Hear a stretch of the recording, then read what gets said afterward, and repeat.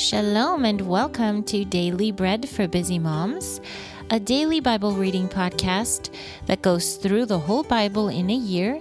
We follow along with the weekly Torah portions and read daily from the Torah, the prophets, the writings, and the apostles. If you want to learn more about the podcast or connect with us online, find us at dailybreadmoms.com. There you'll find information about the journal, that's the Bible reading plan that we use, which Bible translation we use, and how to contact us. You'll also see information about how you can support the podcast by becoming a patron and how we can connect with you more. We've got some new things for our sweet patrons and are excited to let you hear from us in more ways beyond the daily Bible readings. So find us at dailybreadmoms.com. We look forward to connecting with you. Let's get to our podcast episode for today. Shalom and welcome to today's podcast for Daily Bread for Busy Moms. My name is Karen and I am your reader today. Today is Thursday, the 30th of November. It's also the 17th of Kislev on the Hebrew calendar. Our parasha this week is Vayishlach, which means he sent. And today we are reading from Genesis or Bereshit, chapter 34, verse 1 to 35, verse 11. Before we start our readings, though, let's take this moment to bless God and thank Him for His word. Blessed are you, Lord our God, King of the universe, who gives the Torah of truth and the good news of salvation to His people Israel and to all peoples through His Son, Yeshua the Messiah, our Master. Before I start reading this section of the Torah, I just want to make a small note for you moms that might have little children running around that this section is about Dinah, the daughter of Yaakov, and when she is taken by Shechem. And so if you feel that this is a little mature for your young children, you may want to put some headphones in or listen to this later when they are not around. Now Dinah, Leah's daughter, whom she bore for Yaakov, went out to look at the daughters of the land. When Shechem, the son of Hamor, the Hivite, the prince of the land, saw her, he took her and lay with her and raped her. But his soul clung to Dinah, Yaakov's daughter, and he loved the young woman and spoke reassuringly to the young woman. So Shechem said to his father Hamor, saying, "Get me this girl for a wife." Now Yaakov had heard that he had defiled his daughter Dinah, while his sons were with his livestock in the field. So Yaakov kept quiet until they came in. Meanwhile Shechem's father Hamor went out to Yaakov in order to speak with him.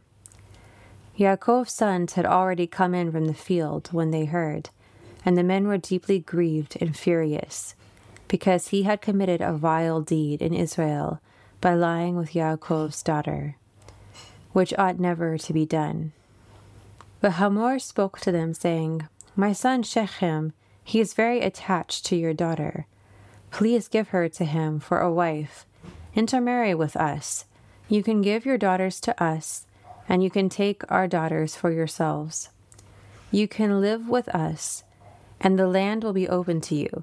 Live in it, move about freely in it, and settle down in it." Shechem also said to his father and to his brothers, "Would that I find favor in your eyes. Whatever you say to me, I'll give. Set the dowry and the presents as high as you like, and I'll give whatever you say to me.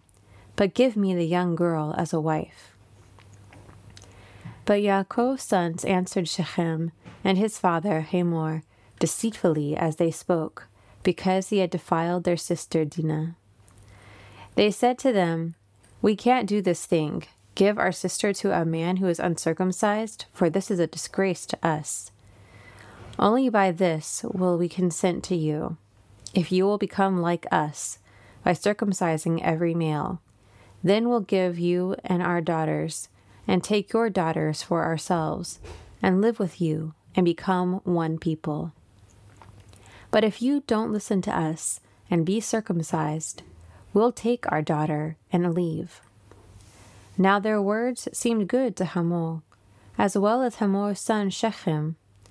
So the young man did not hesitate to do it, since he delighted in Yaakov's daughter. Now he was honored above everyone else in his father's house.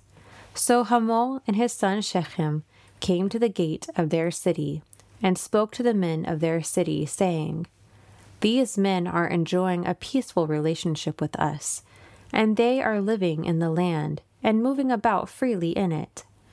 As for the land, look, it's spread out on both sides before us. We can take their daughters to be our wives, and we can give our daughters to them." But by this did these men consent to us, to live with us and to become one people, when all our males are circumcised as they are circumcised. Their livestock and their possessions, won't they be ours? Only let us consent to them, so that they'll live with us. Now every one who went out of the gate of his city listened to Hamor and his son Shechem. And every male was circumcised, every one who went out of the gate of his city.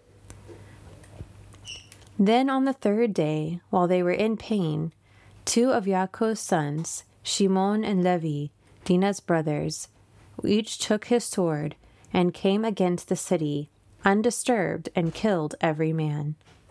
Hamor and his son Shechem they killed with the sword, then took Dinah from Shechem's house and left. Yaakov's sons came upon the slain and plundered the city, because they had defiled their sister. They took their flocks, their cattle, and their donkeys, those that were in the city, as well as those that were in the field. All their wealth, their little children, and their wives they captured and plundered, as well as everything that was in the houses. But Yaakov said to Shimon and Levi, "You've brought trouble on me, making me a stench among the inhabitants of the land, among the Canaanites and the Perizzites. I am but a few men. They'll gather against me and strike me. Then I'll be destroyed, my household and I." But they said, "Should he treat our sister like a prostitute?" Then the Lord said to Yaakov, "Get up, go up to Bethel and stay there. Make an altar there to the Lord who appeared to you when you fled from your brother Esau."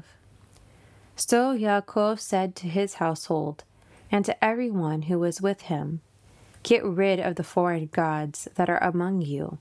Cleanse yourselves and change your clothes. Now let's get up and go to Bethel, so that I can make an altar there to the Lord, who answered me in the day of my distress, and has been with me in the way that I have gone." So they gave Yaakov all the foreign gods in their hand, and the rings in their ears, and Yaakov hid them under the oak tree near Shechem. Then they journeyed, and the terror of the Lord was on the cities that were around them, so they did not pursue Yaakov's sons. Then Yaakov arrived in Luz, the land of Canaan, that is, Bethel, he and all the people who were with him. He built an altar there and called the place El Bethel, because the Lord had revealed himself to him there when he fled from the presence of his brother. Then Rivka's nurse Devorah died, and was buried below Bethel under the oak. So it was named Oak of Weeping. The Lord appeared to Yaakov again after he returned from Padan Aram, and he blessed him. The Lord said to him, "Your name was Yaakov. No longer will your name be Yaakov, for your name will be Israel." So he named him Israel. The Lord also said to him, "I am El Shaddai. Be fruitful and multiply. A nation and an assembly of nations will come from you. From your loins will come forth kings.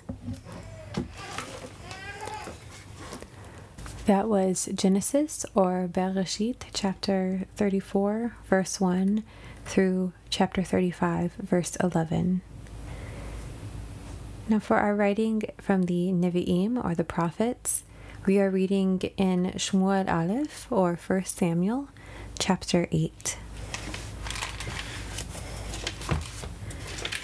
Now when Shmuel grew old, he appointed his sons as judges over Israel. The name of his firstborn was Yoel, and the name of his second, Aviyah. They were judges in Beersheba. His sons, however, did not walk in his ways, but turned aside after dishonest gain. They took bribes and perverted justice. Then all the elders of Israel gathered together and came to Shmuel in Ramah, and said to him, Behold, you have grown old, and your sons do not walk in your ways. Now appoint for us a king to judge us, like all the other nations. But the matter was displeasing in Shmuel's eyes, when they said, Give us a king to judge us. So Shmuel prayed to the Lord. Then the Lord said to Shmuel, Listen to the voice of the people in all that they say to you. For they have not rejected you, rather they have rejected me from being king over them. Like all the deeds that they have done since the day I brought them out of Egypt to this day, forsaking me and worshipping other gods. So they are doing to you also. So now listen to their voice. However, you must earnestly forewarn them and declare to them the rulings of the king who will reign over them. Now Shmuel reported all the words of the Lord to the people who were asking him for a king. This will be the practice of the king that will reign over you, he said. He will draft your sons and assign them as his charioteers and horsemen. They will run before his chariots. He will appoint them as commanders of thousands and captains of 50s, also some to plow his fields, reap his harvest, make his weapons of war, and the equipment for his chariots. Also he will take your daughters to be performers, cooks, and bakers. He will seize the best of your fields, vineyards, and olive groves, and give them to his courtiers. He will take 1/10 of your grain, your vintage, and give it to his officials and slaves. He will also take your male and female servants, your best young men, and your donkeys, and make them do his work. He will also take 1/10 of your flocks. Then you yourselves will become his slaves. When the day comes, and you cry out because of your king, whom you have chosen for yourselves, the Lord will not answer you on that day. But the people refused to listen to Shmuel, and they said, No, but a king should be over us, so we may become like all the nations, having our king who will judge us, go out before us, and fight our battles. After Shmuel heard all the words of the people, he reported them back in the hearing of the Lord. The Lord said to Shmuel, Listen to their voice, and appoint a king to reign for them. So Shmuel said to the men of Israel, Go, each one to his town. That was Shmuel Aleph, or 1 Samuel, chapter 8. And now to our reading in the writings, or the Ketuvim. We are reading Psalms, chapter 48. A song, a psalm of the sons of Korah. Great is the Lord, and greatly to be praised, in the city of our God, his holy mountain, a beautiful height. The joy of the whole earth is Mount Sion, on the northern side of the city of the great king. The Lord in her palaces is known as a stronghold. For behold, the kings assemble, they advanced together. They saw, then they were astounded. They fled in terror. Trembling seized them there, pain like a woman in labor. With an east wind you broke up the ships of Tarshish. As we have heard, so have we seen, in the city of Adonai Tsevaot, in the city of our God. The Lord will establish her forever, Selah. We have meditated on your loving kindness, O Lord, in the midst of your temple. Like your name, O Lord, is your praise to the ends of the earth. Your rightful hand is full of righteousness. Mount Zion is glad. The daughters of Yehuda rejoice because of your judgments. Walk about Zion. Go around her. Count her towers. Consider her ramparts. Go through her palaces, so you may describe it to the next generation. For this Lord is our Lord forever and ever. He will guide us to the end. That was Psalms or Tehillim, chapter 48. And now to our final reading from the Apostolic Writings. We are going to be reading from Mark, chapter 6, verses 1 through 29. Now Yeshua went out from there, and he came to his hometown, and his disciples follow him. When Shabbat came, he began to teach in the synagogue. Many listeners were amazed, saying, "Where did this fellow get these things? What's this wisdom given to him? Such miracles are done by his hands. Isn't this the carpenter, the son of Miriam, and the brother of Yaakov and Yosef and Yehuda and Shimon? Aren't his sisters here with us?" And they took offense at him. Then Yeshua began saying to them, "A prophet is not without honor, except in his hometown, among his relatives, and in his own house." He was not able to do any miracles, except that he lay hands on a few sick people and healed them. And he was astonished because of their unbelief. And he was going around among the villages teaching. Yeshua summoned the 12, and he began to send them out 2 by 2. And he gave them authority over unclean spirits. He directed them to take nothing for the journey, except a walking stick, no bread, no bag, no copper coin in their belt, but to wear sandals and not to put on 2 shirts. He was also telling them, "Wherever you enter a house, stay there until you leave that place, and whatever place will not receive you or listen to you, as you leave from there, shake the dust off the bottom of your feet, as a witness against them." So they went out and proclaimed that all should repent. And they were driving out many demons, and anointing with oil many who were sick, and healing them. King Herod heard, for Yeshua's name had become known. Some were saying, "Yochanan the Immerser has risen from the dead. Because of this, these powers are at work in him." But others were saying, "He is Eliyahu." Still others were saying, "He is a prophet, like one of the prophets of old." But when Herod heard, he said, "Yochanan, the one I beheaded, has been raised." For Herod himself sent and arrested Yochanan and bound him in prison for the sake of Herodias, the wife of his brother Philip, because Herod had married her. For Yochanan had been telling Herod, "It is not permitted for you to have your brother's wife."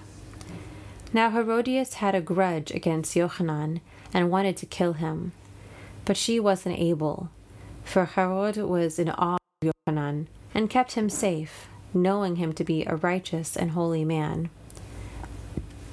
When he listened to Yochanan, he was confused, but he still listened gladly. An opportunity came when Herod, on his birthday, gave a banquet for the high officials, military brass, and the leaders of the Galilee. When the daughter of Herodias came in and danced, she pleased Herod and those reclining with him. And the king said to the girl, "Ask me for whatever you want, and I'll give it to you." He vowed to her, "Whatever you ask of me, I'll give you, up to half my kingdom." She left the room and said to her mother, "What should I ask for?" Her mother said, "The head of Yochanan the Immerser." Immediately she rushed to the king and requested, "I want you to give me right now the head of Yochanan the Immerser on a platter." The king became very sorrowful, but because of his oath and those reclining with him, he didn't want to refuse her. Immediately the king sent an executioner and gave order to bring Yochanan's head, and the executioner went out and beheaded Yochanan in the prison, brought his head on a platter, and gave it to the girl, and the girl gave it to her mother. When Yochanan's disciples heard, they came and took his body and laid it in a tomb.